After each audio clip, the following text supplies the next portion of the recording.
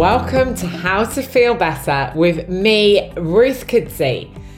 How you feel better is an inside job, and we're going to be delving into ways that you can enhance the way that you feel about yourself and lead a happier and more fulfilling life. I'm Ruth Kudzi, a Master Certified Coach, best-selling author and coach trainer, and I'm delighted to have you here. Self-coaching is one of the most powerful things that we can do.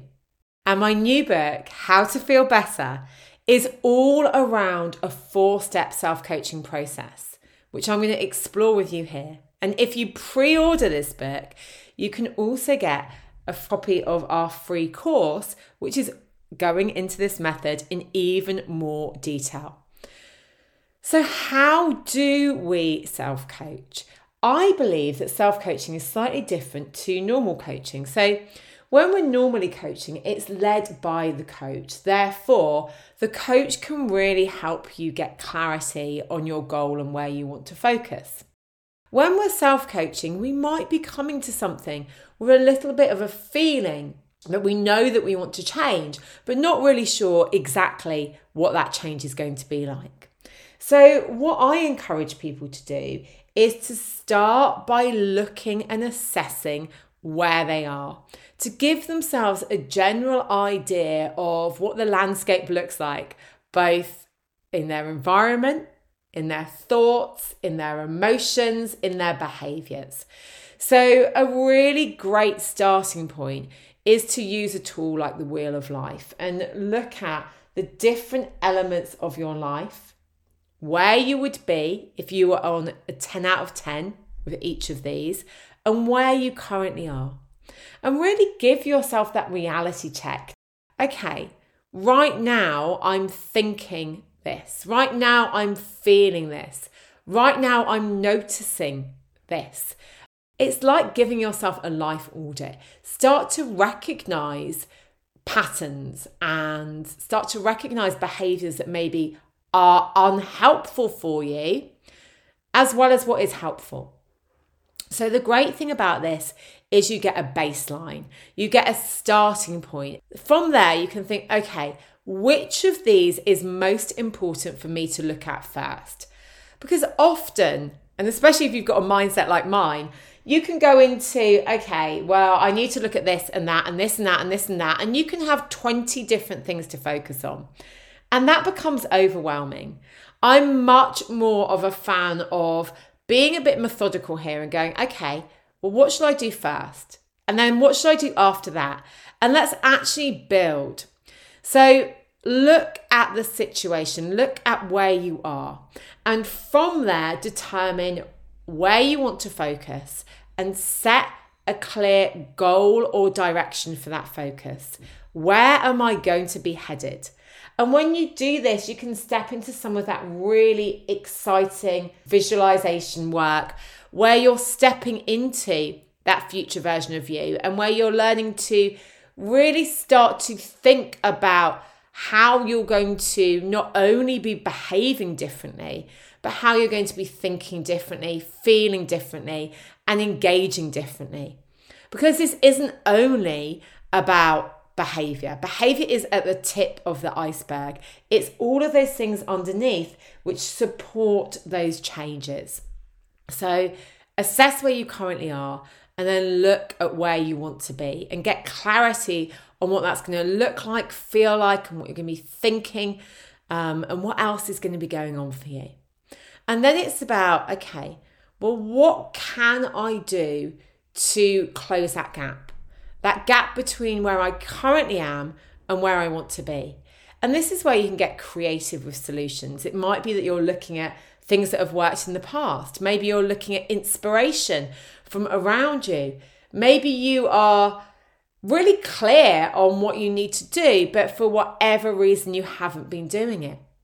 So it's about you going from the abstract to more of a plan and making that plan something that is achievable. I know that I used to always do the right, I'm going to get up at 7 a.m. and go for, I think it was even 6 a.m. and go for a run every day. But actually, it felt like a lot. And when we do things that can be more extreme, we can go into black and white thinking. And when we go into black and white thinking, it's that all or nothing. And actually, what I encourage you to do is to think about, okay, what are those first steps?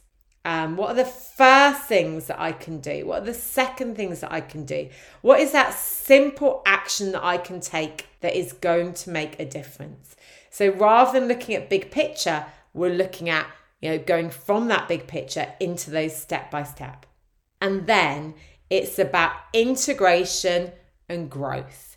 The way that change happens is we need to integrate it. We need to take action. We need to be consistent. And I don't believe that consistent means every single day. Consistent could mean 3 times a week. And actually there's evidence that sometimes consistent is 3 times a week or 4 times a week. It doesn't have to be every single day. So really think about, okay, how am I going to ensure that when I fall off the wagon, which we all do, that I get back on, and that this change that I am looking at is integrated and is part of my day-to-day. So this is really about making those changes, embedding those changes, and taking action on them. So the next question you're probably thinking is, oh, this sounds great. Brilliant. I've got a process how I can work through problems. But how do I actually do it? Probably the simplest way to self-coach is to journal. So to imagine that you are having a conversation with yourself, and you might want to use prompts. You could use the 4 prompts that we've got there, or you might want to free write. You might want to ask yourself a question and see what comes up. Having a journal and a journaling practice around self-coaching can be really helpful. Or if you are not a writing person, record your answers. I know that I can find this really useful, literally recording what I'm saying, asking myself a question and recording it on my phone. When you get more advanced at this, you can just ask yourself the questions in your head and you can think through what those answers will be. You'll learn to recognize your thoughts and your emotions around things, and it will mean that it can be easier for you to self-coach. I believe that if we have these tools, it can help us to overcome obstacles more quickly. I believe it can help us feel better and more positive and more proactive, and it can help us feel more in control and like we have autonomy. Because when we get lost in the narrative or the story or the drama triangle, we can lose perspective. We can all become very much about blame. Often we're blaming others, or maybe we're blaming ourselves. And instead of moving forward, we're getting stuck in the weeds. And we're really kind of letting those weeds engulf us. And what I want for everybody is this ability to see through the weeds and to rise above them and to actually reflect and move forward. By having these conversations with ourselves, what we're doing is we are starting to really understand what we're thinking, and we're starting to be proactive in finding a solution. And the key thing here, the thing that I am really passionate about, is the integration. Taking time. Change is not an overnight thing.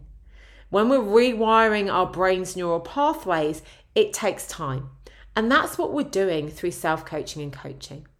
Now, the big determinant of how we make progress is how much we can integrate this change into our lives and how motivated and committed we are. So this is about you being brutally honest with yourself.